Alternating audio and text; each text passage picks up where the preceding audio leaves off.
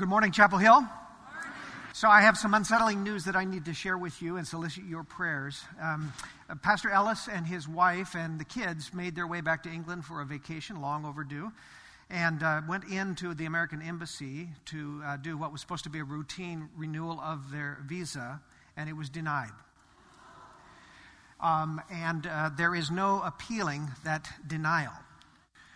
So at this point, we are working with our immigration attorneys and our denominational leaders, and I am very glad to be a member of the EPC. Jeff Jeremiah has been all over this. In fact, I heard from him earlier this morning. And we're looking at the possible trip back to Washington, D.C. We're waiting to hear from the attorney about the next steps that we ought to or can take. But what it means is they will not be returning home next week when we expected. At the best, it would be weeks. It could be months, and we don't know if at all. So it really is a very unsettling and disturbing, as you can imagine, a very disturbing piece of news. And I would solicit your prayers. I mean that. I would solicit your prayers. If any of you have an angle into the State Department, I'd love to talk with you. And I will obviously keep you apprised of this very disappointing news.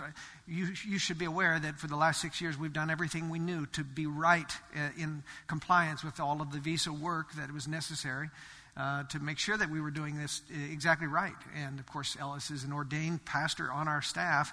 Right now, we're looking at the possibility of having to terminate his employment in order to abide by this change of situation. So it's a very unsettling situation. When I received the news, those of you who know me well, and many of you do, know that I can imagine that I was quite stressed out by this. But as quickly as I could, I returned back to the text that I preached last week in Romans 5. Remember, we came to what I call the so what passage in Romans. We have been justified by faith, Paul tells us. We have been pronounced clean in the presence of Almighty God, not because of our own works. In fact, in spite of our brokenness, in spite of our sin, God has pronounced us righteous. That's justified. And that's the good news of the gospel. That's the incredible news that Paul is trying to bring forth in the book of Romans. And yet, finally, here we come in chapter 5 but what difference does it make? The so what passage of Paul's letter. And we learned that there's a someday and a right now impact because we have been justified by faith. The someday impact is that someday we will stand in the presence of Almighty God. In all of His glory, we will be standing there unashamed, unharmed, unjudged, because we're clothed in the righteousness of Christ. And that's a wonderful thing, a wonderful hope, as Paul talks about it, an assurance that awaits all who have received by faith this great gift. That's a good thing. But the fact is we have a life to live here first, right? And so the other impact that we discover is not just a someday, but a right now impact as well. Paul says that because of this righteous standing before God, we are able to face this life and its sufferings and its tribulations and its trials, and its pressures, and its injustices. We are able to face those because we believe in a God who takes and uses those to build our character, to develop endurance, and ultimately to bring us to a place where, once again, we hope in God for all things, even when hope seems crazy. And so I'm choosing, for that reason, I'm choosing to rejoice. That's the language he uses. Rejoice in our sufferings. I'm choosing to believe that God is in control. I'm choosing to remember that this didn't catch God by surprise. He didn't look down there and say, oh my gosh, I didn't see that one coming. So if we really believe in a sovereign God who is powerful, then we must, right? We must believe that even this, which seems incredible, stupid, bureaucratic, whatever, it is not beyond the Lord's ability to take and work this. When we get to Romans 8, best chapter in the book, in my opinion, we're going to read that all things work together for good for those who love God and are called according to His purpose. Is there any doubt that Ellis and Rachel are called according to His purpose? So that will work for their good. It will work for our good as well. But how that's going to happen, we don't know. Obviously, we hope that the outcome of our prayers will be that they return to us, for we are not yet done with them. But at any rate, we will pray God's will, God's purpose in our lives. So I thought that before we dive into the next part of chapter 5, that we would just recite that verse that I have been living in this week in a way that I never expected to be. Let's recite it together and let this be an affirmation of our trust in God. All right? So take a look. Here we go. We rejoice in our sufferings, knowing that suffering produces endurance, and endurance produces character, and character produces hope, and hope does not put us to shame, because God's love has been poured into our hearts through the Holy Spirit who has been given to us. This is the word of the Lord. Let us pray. So, Holy God, we really lean into the promise of that passage. We do so not by sight, for what we see is disturbing and unsettling, but by faith, by confidence in your goodness, in your provision, in your power. Lord, we know that nothing happens apart from your permission, apart from your will. But we also know that sometimes the enemy is at work. So if this is one of those moments, if this is the moment when the enemy is trying to foil your plan, foil the work of your kingdom, then Jesus, in your name, and by the power of your shed blood, we come against our enemy. We declare that he has no place in this, in the life of the whites, in this place, in this church, in this work of your kingdom. He has no place here, and in the name of Jesus, we order you to leave us alone. And we claim instead that your Holy Spirit will fill us anew with hope, peace, trust, and faith, that the kingdom of God might be proclaimed, both here and in England and in the American embassy and around your world. For we pray it through Christ our Lord. And all of God's people said, amen. Last week I told you that Paul, in the very last verse that we just recited, introduces a new topic. It was a topic that had not been mentioned hitherto in the book of Romans. And suddenly this appears. And it's not really a what, it's a who. Do you remember who that person is that was mentioned for the first time? The Holy Spirit. Remember, for the first time we are reminded of the Holy Spirit, the third member of the Trinity. We are told, as a matter of fact, that when we receive God's grace of gift of faith and life and righteousness, it's not a what that we receive, it's a who that we receive. The very Spirit of Jesus, the Spirit of God who raised Christ up from death into life, that resurrection Spirit is now at work in our hearts, Paul says, transforming us from one degree of glory to another. Remember glory, the Shekinah, that radiant presence of God that we cannot even bear? Well, the very Spirit of God is at work transforming us one degree of glory to another, till one day we will stand before Him prepared, fitted for the heavenly places that God has called us to and redeemed us for. But actually, that's not the only place in that verse where Paul introduces a monumental new theme. There is another thing that Paul introduces for the first time that he has not talked about so far. I'm going to read it one more time, and I want to see if you can spot it. And hope does not put us to shame, because God's love has been poured into our hearts through the Holy Spirit who has been given to us. So did you spot the other newcomer in the book of Romans, something he has not mentioned hitherto? No, we got the Holy Spirit. We did that one. There's one other. Love. Do you see that? God's love has been poured out into our hearts. Did you know that right up till now, Paul has not talked about the love of God in the book of Romans? We've heard about God's wrath upon sin. We've heard about how God had the propitiating sacrifice of Jesus, the sin sacrifice of Jesus on the cross, how His blood has made us clean and allowed us to stand in righteousness before God. We've heard about this justification by faith where we are declared righteous. We've heard all of those things, but for the first time now we hear the reason for all of these other things that Paul has been telling us about. And it is the love of God. As John put in so famously in his 3rd chapter, for God so loved the world that He gave His only begotten Son, that whoever believes in Him should not, but should have everlasting life. You are great Greek scholars. Do you remember the word? There are several words in Greek for love, but there is a supreme kind of love. What is that kind of love called in the Greek language? Agape. Say it together. Agape is that selfless, sacrificial love that God has shown to us. Jim Edwards, who's a professor, a retired professor at Whitworth and a friend of this church, a friend of mine, his commentary means a lot to me. And in that, he writes this. He says, agape is not conditional love if. It is not earned love because of, but unwarranted love in spite of. You get that?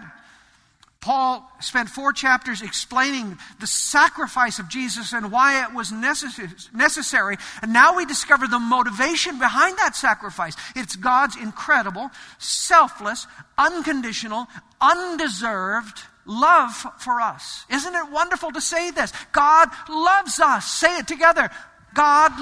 Say, God loves me. Not everyone in the world believes that. Not even every religion believes it possible. But the great proclamation of the Christian gospel is that God loves you. Say, God loves me. One more time. God loves me. That is such a glorious assertion. And just in case the magnitude of this agape love is lost on us, Paul goes into a bit of an illustration in the next part of his passage. You can continue on in Romans chapter 5. He goes on. Verse 6. For while we were still weak, Christ died for the ungodly. For one will scarcely die for a righteous person, though perhaps for a good person one would dare even to die. But God shows His love for us in that while we were still sinners, Christ died for us. On the night before Jesus was crucified, that He was sacrificed on a cross, the propitiation for us. The night before that, He gathered His 12 in an upper room. And He shared His heart with them in what we have come to know as the upper room discourse. And in the middle of that discourse, chapter 15, He pronounces these very familiar and very powerful words of a foreshadowing of what was about to come, which the disciples had no idea, He said, about what He was about to say. He said, greater love has no man than this, that a man lay down his life for his friends.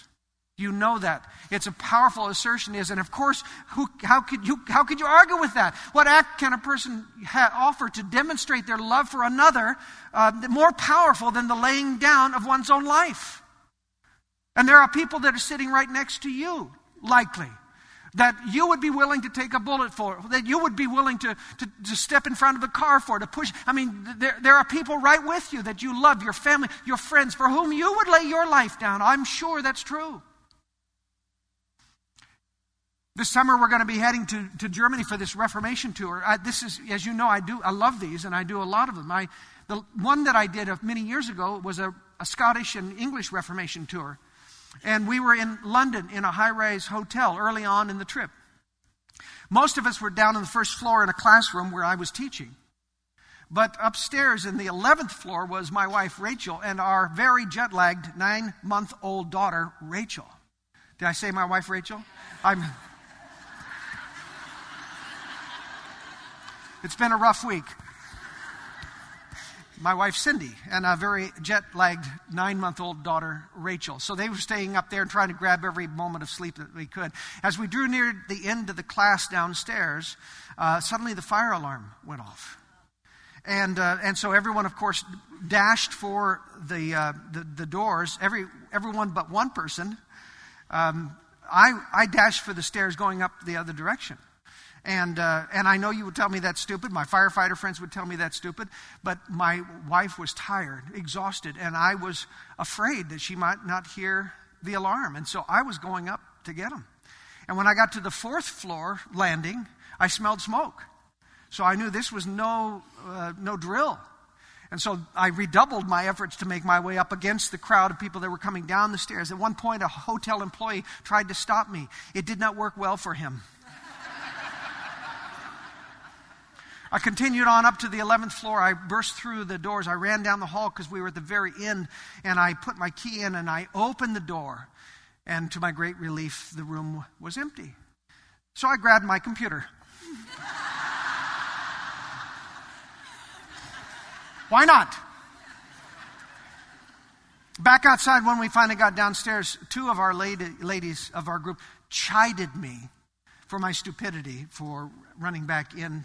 And perhaps they were right, but you know what? Not a single man in my group had anything like that to say. And you know why, don't you? Because every one of them was thinking, if it was my wife, if it was my kid, I'd be up there in a heartbeat and you would not be able to stop me. There's something reckless about love that sends you into harm's way to save those who are precious to you. Maybe something even stupid about love that throws caution to the wind and plunges in to save the object of its affection. And you dads know what I'm talking about, don't you?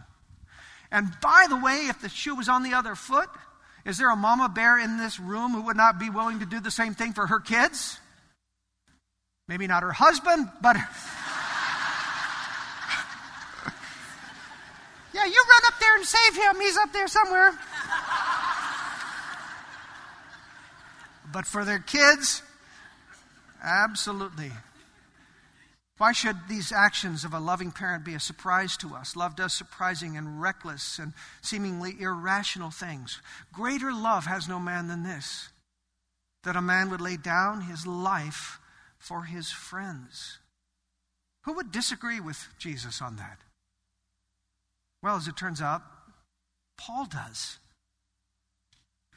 Paul, it's almost as if he was saying, Lord, I hate to disagree with you, you being God and all, but I think there is a greater love still than this. The love that sacrifices for family, for friends, that is a great love, but it's not the greatest.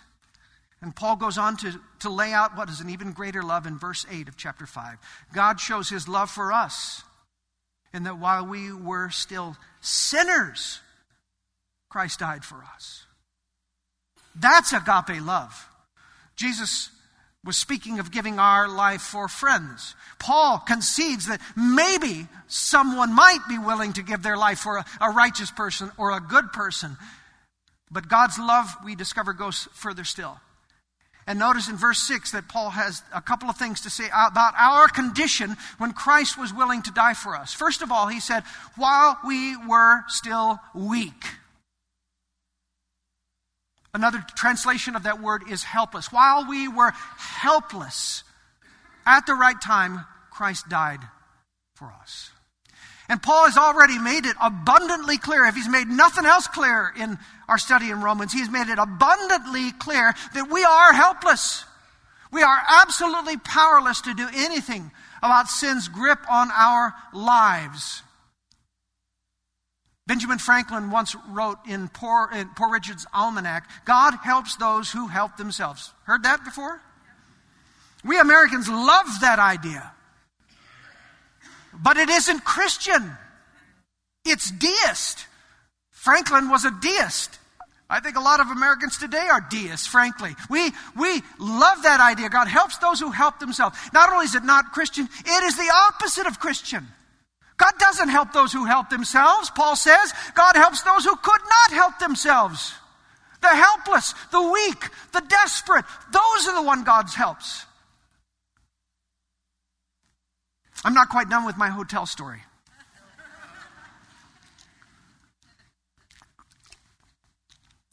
Turns out that someone had lit a fire in a laundry chute. They got it put out. They got the smoke cleared. They brought us all back into the hotel, into our rooms, and everything was fine. The next morning we were checking out of the hotel, and I got up and I went to the door of our room after we had packed, turned the doorknob, and it fell off in my hand.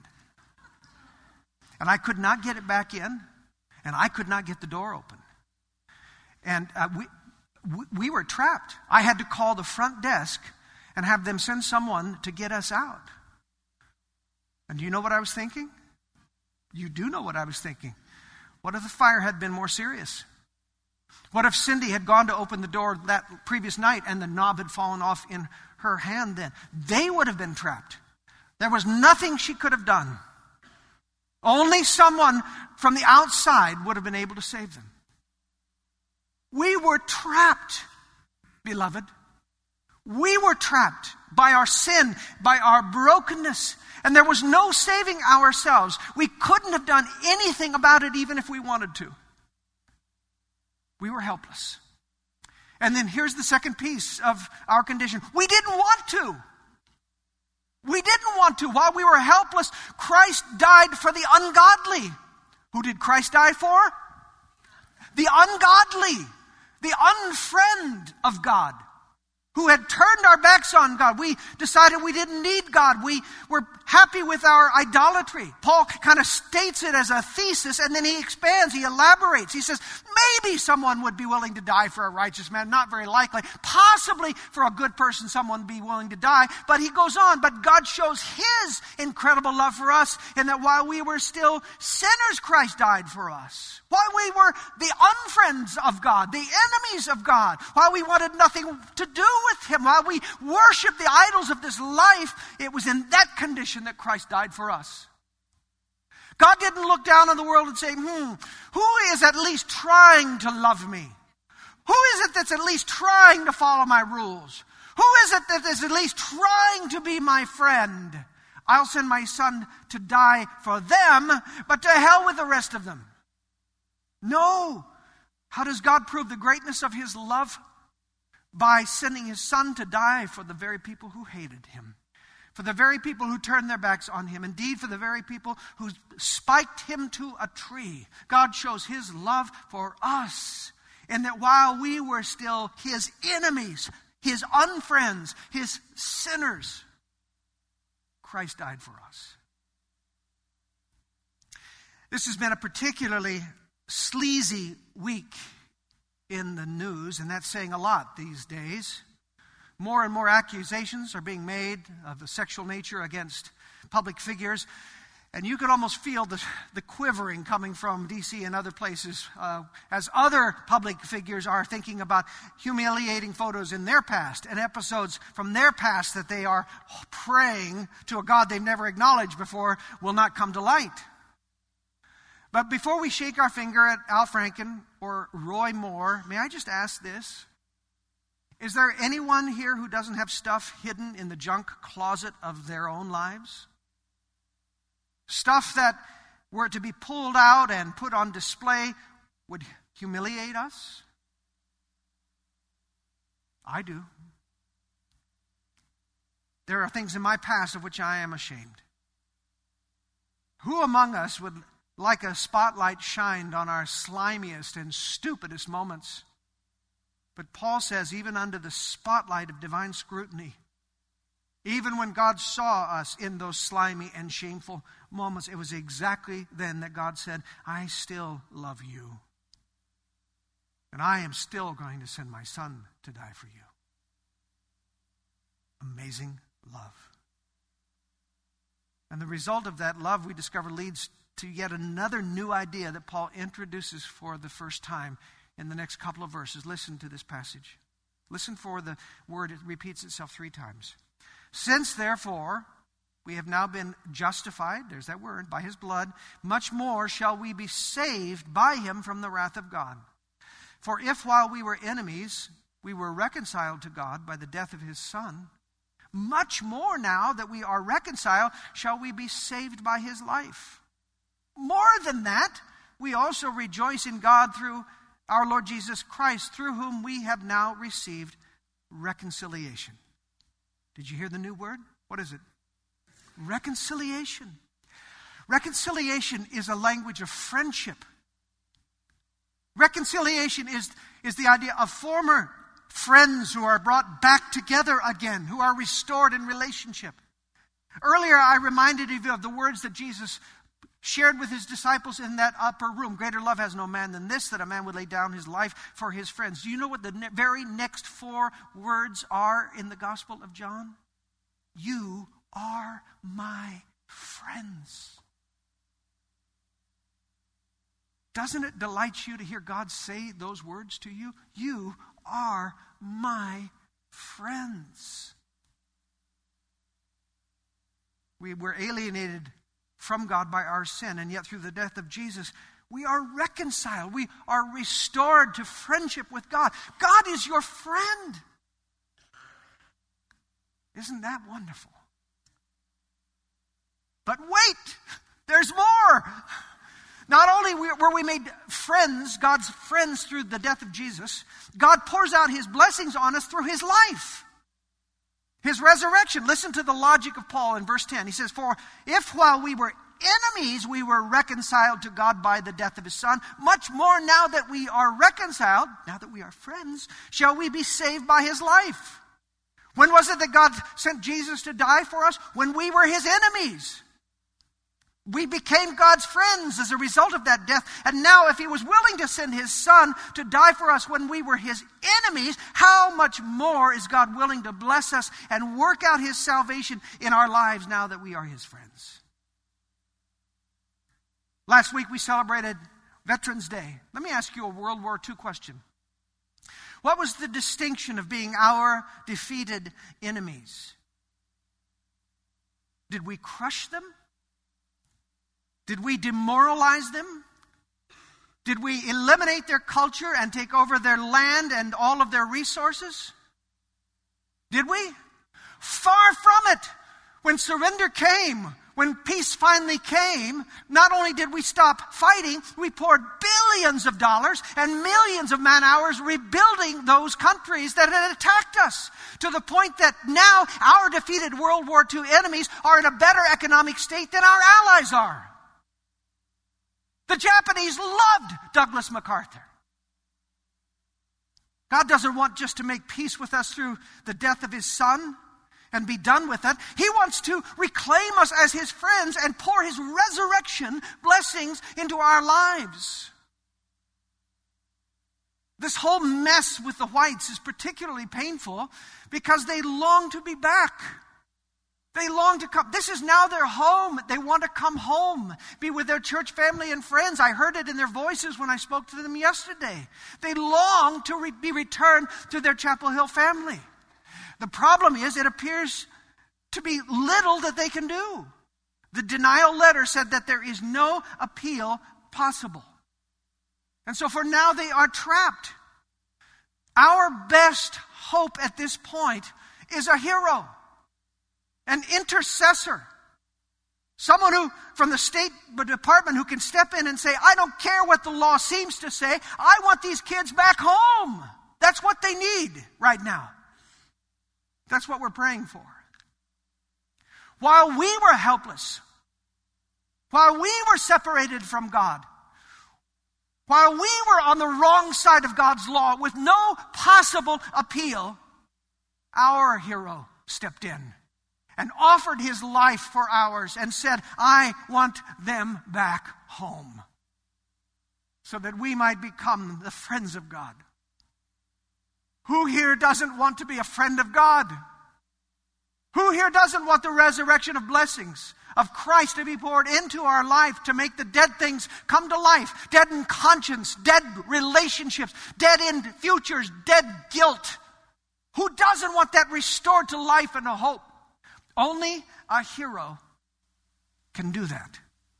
And what Paul says is, he has.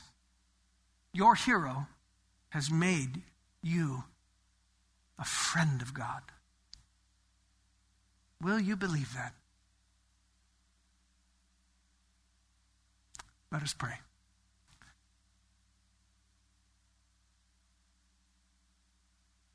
What wondrous love is this, O my soul, O my soul. What wondrous love is this that would send a beloved Son to die for the very ones who would kill him, so that we might be reconciled, so that we might be called a friend of God. For so we are. Thank you, Jesus, for making us your friend.